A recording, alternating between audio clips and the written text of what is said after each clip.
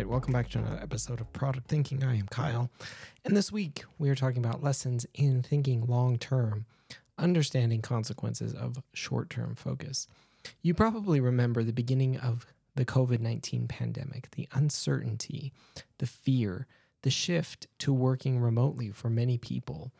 And if you tried to buy certain items like masks or toilet paper, you may have faced aisles of empty shelves, like in the photo that I included in the newsletter this week, which of course you can find at productthinking.cc. It was one that I took in March 2020 of the completely empty shelves at our local grocery store as we were looking for paper products. Hand sanitizer became an incredibly hot commodity as well. I know that we stocked up on a little bit, but by the time we went back to the store, it was completely gone. Everybody had bought every ounce of hand sanitizer that was available anywhere. Everyone was stocking up, or in some cases, stockpiling in order to make a profit, which definitely did not work out for many of the people who did that.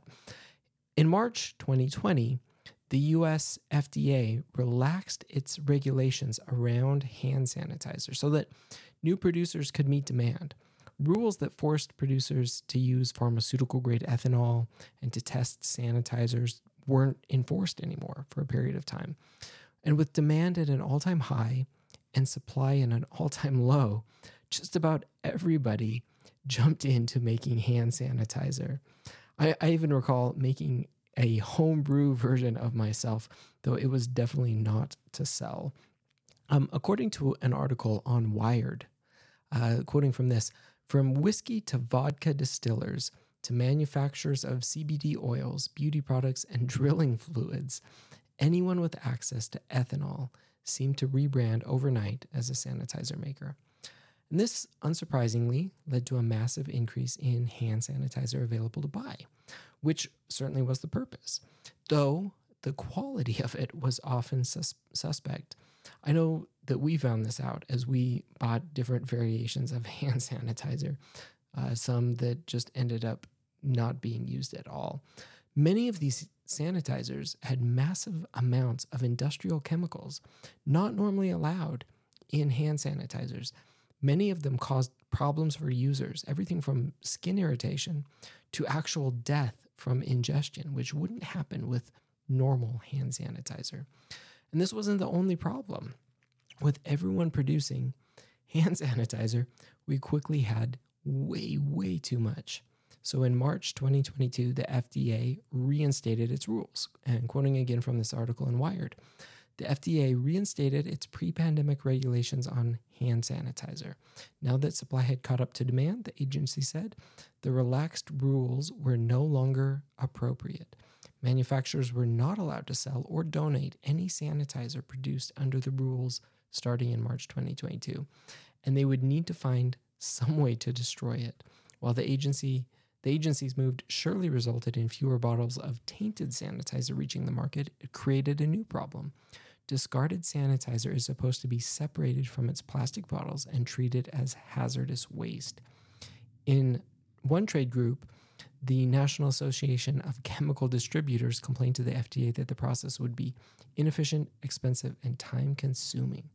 The group also asserted it is more costly to dispose of the product than to give it away, though the assertion does not acknowledge the numerous safety problems found in pandemic sanitizer.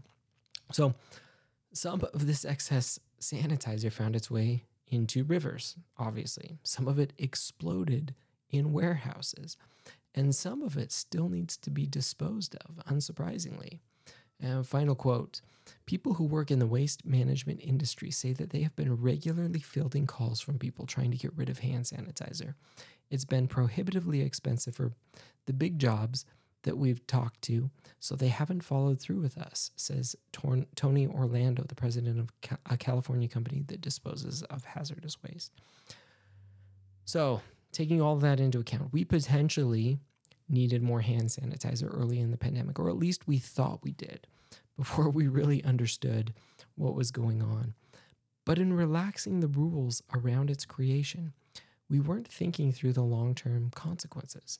No one stopped to ask what would happen when fly-by-night outfits produced bad sanitizer that ended up hurting people, or what we do with all of it once the initial problem was over and we just had massive amounts of hand sanitizer that we couldn't end up using.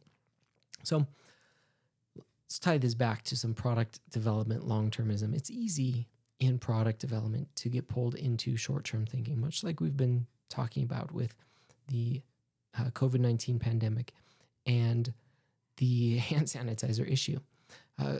I'm sure we've all heard phrases like, we just need to get these features shipped. It's our MVP. We can fix it later.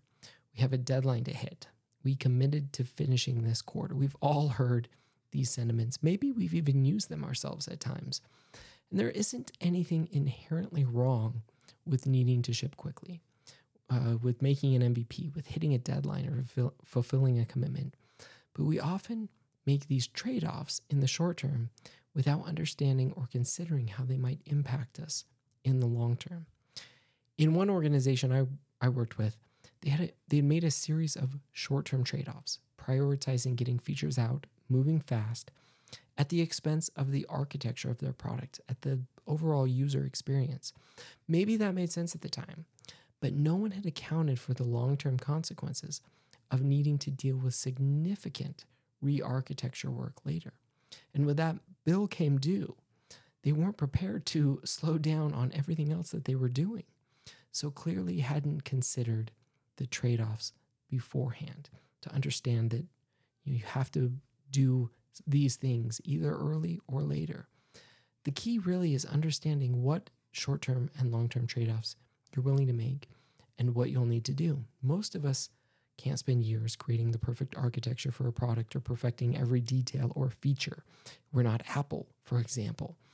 But we can plan to slow down to get certain parts right while speeding up for other parts, all while acknowledging that we need to build in time at some point, whether it's at the beginning or later, to get more of the details correct. We have to have that at some point. We have to build it into our plans, our roadmaps, in order to ensure that we're both capturing that information and circling back to it if we're deciding not to do it early. Many of us, as product managers, are in a unique position to help highlight these trade-offs and ensure we're accounting for them in our roadmaps.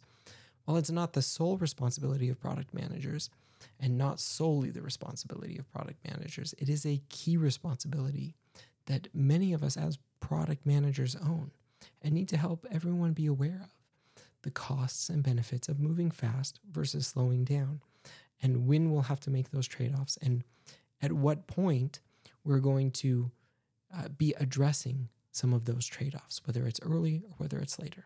So we'd have been much better served during the pandemic if the FDA hadn't relaxed its rules for so long or had thought about the long-term consequences of their hand sanitizer policy. And we'd be better off as product teams and organizations if we thought more about the long term while balancing our short-term needs. So that is our newsletter and podcast from this week, Lessons in Thinking Long-Term, Understanding Consequences of a Short-Term Focus, something that we all need to be aware of. If you haven't already, don't forget to follow us wherever you get your podcasts, and definitely subscribe to the newsletter over at productthinking.cc if you haven't done that already. You can, of course, follow us on social media at Product Thinking, just one T in the middle, on TikTok and Twitter. You can follow me as well at Kyle Larry Evans on TikTok and Twitter. And until next time, keep questioning all those assumptions.